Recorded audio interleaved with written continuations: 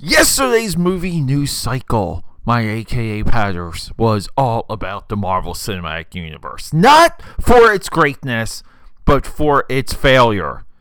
We're going to get into it. Let's go. Quiet on the set. Camera speed. Sound production, take one. Action! Do you guys like the new intro? I like the movie set. It's been a long-running idea of mine. I just feel like it merges so well with this podcast, with this theme, aka Padders, aka Pad 69 here, Peter A DeLuca, your eclectic one, your obsessive, lifelong film freak, Peter A DeLuca here, aka Pad. Guys, thank you for joining me. Thank you for hanging out. This is episode 616.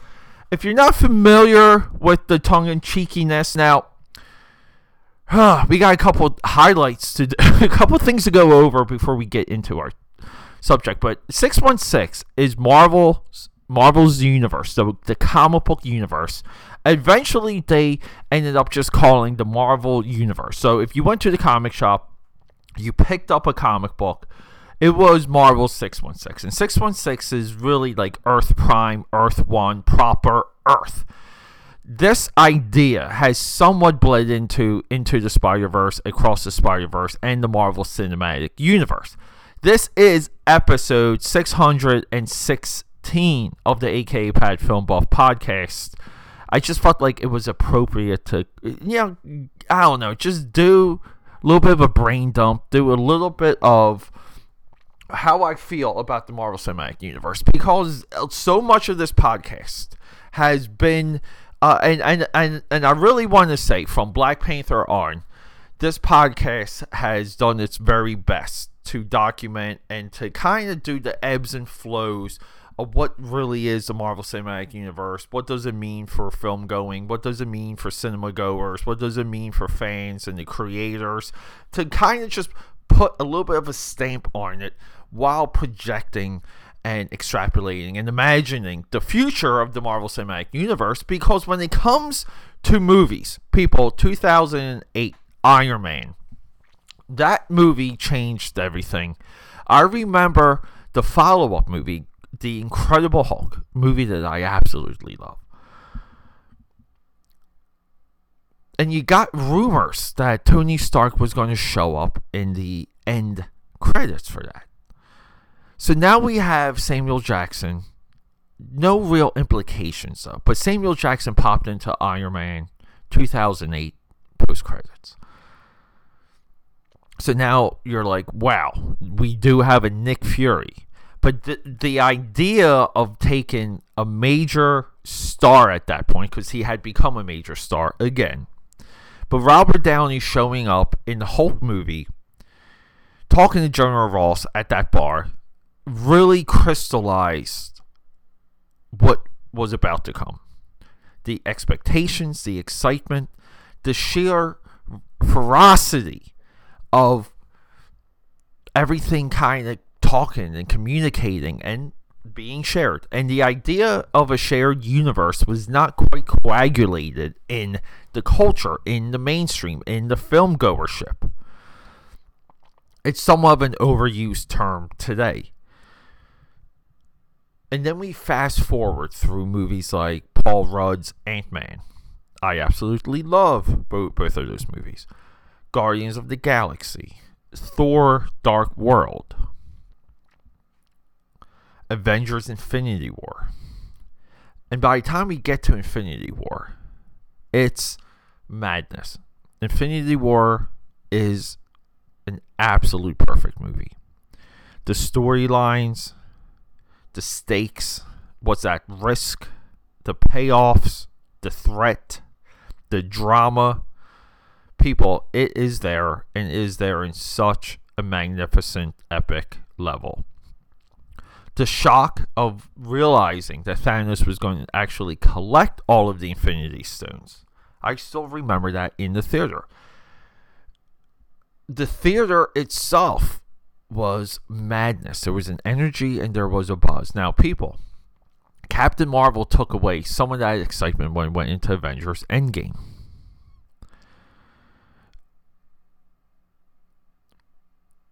And we really never got it with Star Wars. We never really did. Post Force Awakens, we never really got that excitement again. But I'm not taking away. There were definitely people excited for Avengers Endgame. There's still people excited for it. I don't understand that. But Avengers Infinity War is absolute perfection. It's the height of anything that would be labeled a shared universe. At this point, everyone out there is chasing that bag. They're trying to develop an idea far enough to go 10 years deep and to deliver something like Avengers Infinity War. The shock of Thanos snapping his fingers, killing one half of the universe, the modifications, the corrections, the workarounds that they did from the comic book, all fine. But it was exciting, and the anticipation from Infinity War to Captain Marvel was there. The fall of Captain Marvel, though, I've seen this movie a lot of times. And it doesn't mean, again, this is why I talk about Thor Dark World. It doesn't mean there hasn't been stumbles like Iron Man 2 or 3. I think 3 is more of a stumble than 2. But I really do enjoy how they deconstructed Thor, Captain America, and Iron Man by the end of each of those third movies. Each one of those movies is top 10 trilogy, by the way, guys. I think they're good movies. The reason why I talk about them the way I do is because I'm speaking a little bit from the audience perspective. They have a really bad reputation, and they're not on any type of you have to watch list. But Captain Marvel just disappointed a ton of people. It took away some of this impact of Endgame. And then going into Endgame and through Endgame, getting into this time travel crap. And then the movie really became, they call them member berries, like remember berries. But it became this nostalgia, low-hanging fruit, do you remember this type action movie. We haven't really quite seen anything like that up to that point. And then, post Endgame, we get Disney Plus launching, and we get this huge rollout. And now a lot of people blame the degradation of the Marvel product because now Variety dropped this article. It's somewhat universal, but Marvel lost the momentum. People want to say they've tried too much. They tried to do too much. Disney Plus forced their hand. So like these TV shows where they might have been movies, too long, not interesting enough, not the characters aren't quite there. The money spent is there because shows like She-Hulk and Moon Knight and Miss Marvel look amazing. I'm not joking. I think She-Hulk had a $25 million per episode budget, which is more than even what Game of Thrones had. I don't know if inflation's factored into that. But this Variety article exposed a lot of what I would say my stream, my current, my side of the internet, my side of the sphere has been monitoring, commentating on, and almost like dictating when it comes to conversation pieces. But yeah, definitely dictating the fall and the end of the Marvel Cinematic Universe. We've danced around it on this podcast before. But along the way, we get this like Loki season 1, episode 6 masterpiece, and we get the whole idea of what Kang is. And Kang is supposed to, he's not really a Thanos. People say, oh, he's going to be the new Thanos. The way that they wanted to position Kang and the things that they wanted to do with Kang and Jonathan Majors is far beyond where Thanos was. Thanos effectively was in 2 movies. He's like, a 7th leading role in Guardians of the Galaxy, but then he's there for Avengers Infinity War, and that's mostly it. He's in the beginning of Endgame, and he's not in the movie. We don't really see him again. But what happens with Loki, they sketch out this idea of this multiverse war, time travel, multiple dimensions, and Kang has defeated all of his alternate versions to create what would be called the sacred timeline. And you're kind of on board still at that point, because it's there and it's linear. And where it gets complicated would be Loki season 2, Doctor Strange 2 in the Multiverse of Madness, Spider-Man No Way Home. I think it's No Way Home. It's Homecoming, Far From Home, No Way Home. The one with the Multiverse Spider-Man movie. But we get like a lot of this stuff. I mean, you even get events in Eternals. And now it's just confusing. It's maddening. And strictly not cool. We say this a lot. Not cool. Not very interesting. So, with all of that said, interest wanes with the Marvel Cinematic Universe. I would say hype and excitement within the walls of their facilities. Let's just say the office of the MCU office. And you can kind of see when it comes to product to product, everything starts to slip. Everything starts to slide all over the place. And now we have this cottage industry that comes up on criticizing the Marvel Cinematic Universe. I am a part of that. We get Quantumania, the completion of the trilogy for Paul Rudd's Ant-Man. They deviate from their trilogy formula, which is a deconstruction of the character by the end of the 3rd movie. They don't do that, and we have another Kang. And then we have another Kang in Loki season 2, and now we have too many Kangs, and they're coming and they're going. Not interesting. It's not quite there. And then this entire time, the Marvel Cinematic Universe, Marvel Studios, absorbs all of Fox Studios' rights. Fox has held the copyright for a lot of Marvel's properties, namely X-Men and Fantastic Four. Previously, they even had Daredevil. They let that lapse because they couldn't get a film into production, and Marvel picked it up and used it for Netflix. So we get all of this stuff, and then we just get reports of project after project. Wonder Man, Blade, just getting canceled or delayed or pushed back. Thunderbolts, question mark. And we get all of these things, and we don't get an X-Men movie. We don't get any Fantastic Four movie, despite being introduced to the Mr. Fantastic, the leader of the Fantastic Four, that everybody wanted to see in Multiverse of Madness.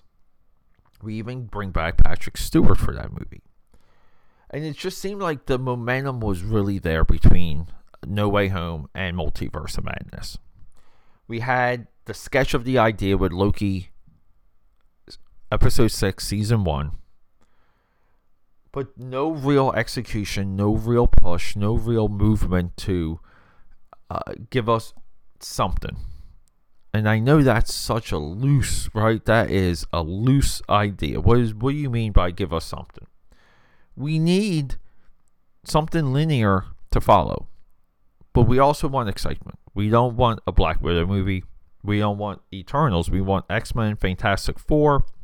And we want a Avengers lineup that is exciting. The time between Avengers Endgame and the next Avengers movie is almost going to be 10 years. It's almost going to be 10 years since the Marvel Studios has reacquired the rights of Fantastic Four and X-Men. Fantastic Four is a much tougher bag to handle.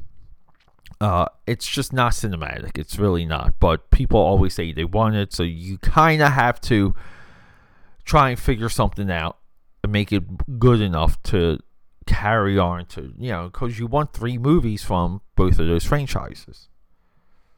And now we're in an age where just people really don't care because there's no new characters that people relate to, that they connect to, that they feel like is significant. Marvel famously now killed off or put away or even character assassinated Thor, Iron Man, Captain America. These characters are not to come back. They're not to be resurrected. So, Pete, Thor, Love and Thunder, what about that? Yeah, the character assassination. Thor can't come back. I don't know. I don't think Hemsworth should try and return as Thor. The character really is dead on arrival. I think he's been somewhat dancing around that in some comments and some interviews. So the 616 people, the Marvel Cinematic Universe, one of the biggest collapses in Hollywood history. Who gets hurt by this? The creatives are the directors. Marvel got pretty good with cherry picking directors. They deviated from the old vets, but they were kind of maintaining momentum. Like the Russo brothers, cherry picking them it's one of the biggest studio grabs of all time. So they go into this younger director route. Up and comers, award winners, all that stuff, which is good because again, they're using their platform for creativity, give people jobs. But we're talking about the writers' rooms, we're talking about the writers, we're talking about the special effects houses, which is famously complained about the schedule that Marvel kept them on. Some of these people were like, "Yeah, we don't accept Marvel projects because of just the deadlines." But now I'm sure those people, those houses, are starving for work, right? So again, it's the good with the bad. It's not the actors, it's not the stars, and it's not the 7-figure, 6-figure year executives. It's really not. It's the people in the middle, the guts of the productions. I have a complete set of Marvel phases 1 through 3 Art of Marvel books. It's about 20-something books. And you go through these art books, it's all the production stuff. And storyboard artists, concept guys, these are the people that get hurt when a product or a brand or an idea fades into mediocrity. For the 31 Days of Dread, I had the revelation that the Universal Monster movies was the first cinematic universe. But it bled into Abbott and Costello Meet Frankenstein, and Abbott and Costello Meet the Wolfman, and so on and so forth.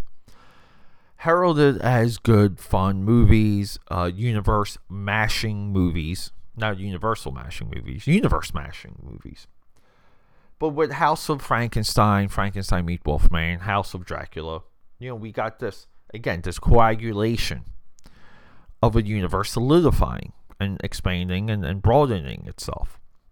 But it goes into self-awareness. It goes into laughability. It goes into jokes. And that's almost where we are with the Marvel Cinematic Universe. The content itself has gone into jokes. They lost their way. Everything shouldn't be food humor. Everything shouldn't be LOL this and LOL that.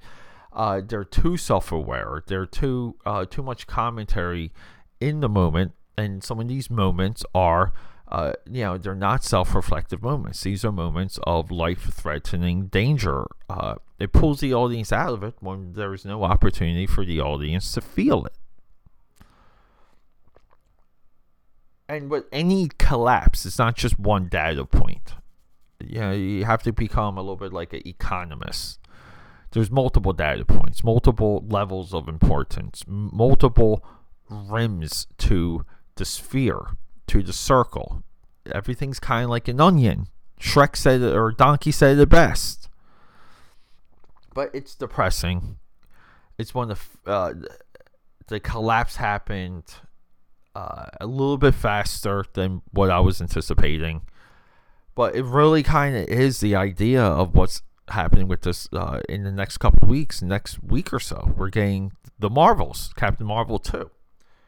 $400 million, 6 years in development. It's madness. It really is, people. Maybe it might be 7 years in development. I can't forget.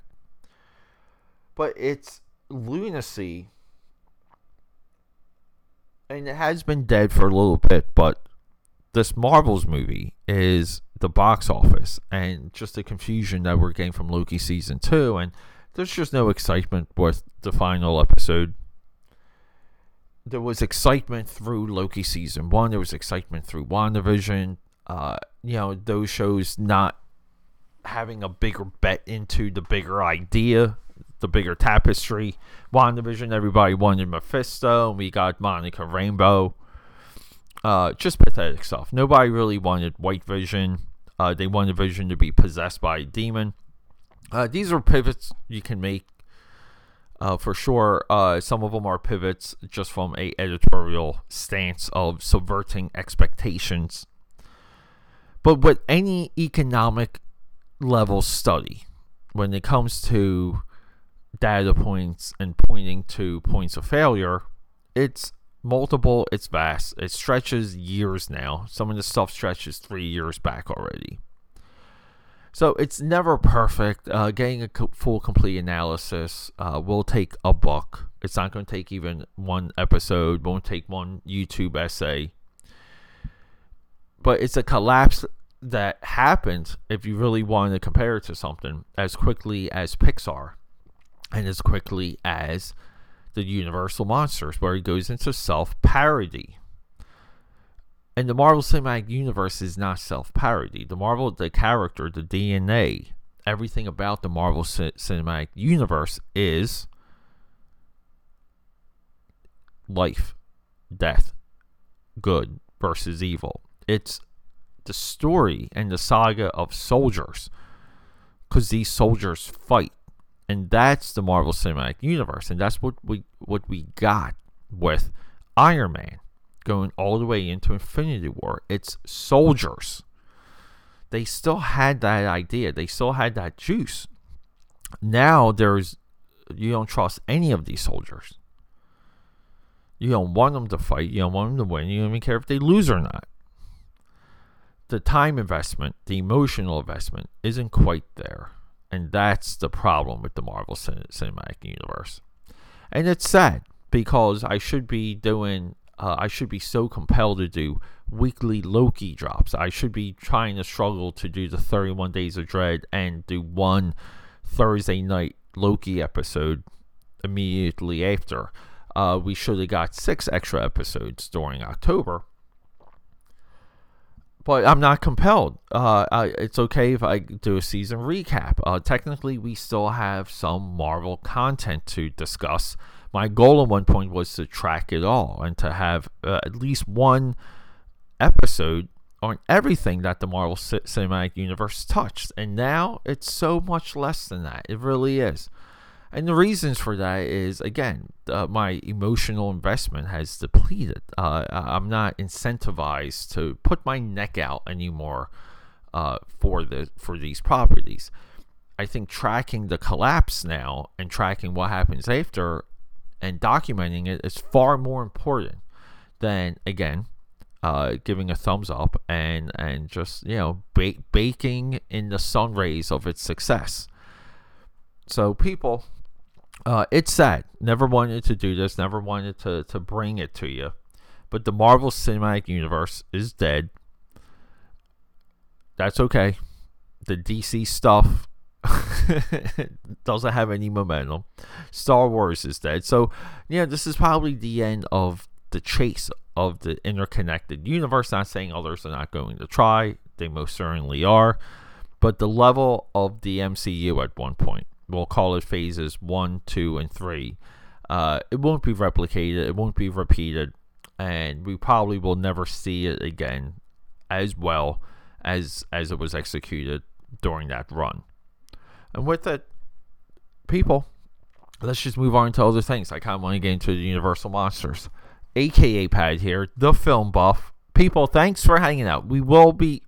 we do have the 600th episode coming. We have the 31 Days of Dread recap episode coming. We have the introduction to Thanks Flicking coming. We got a lot. We have momentum. We're rocking and rolling. Catch me on all social media. Guys, I love you so much. Rock and roll. Okay, that's a wrap.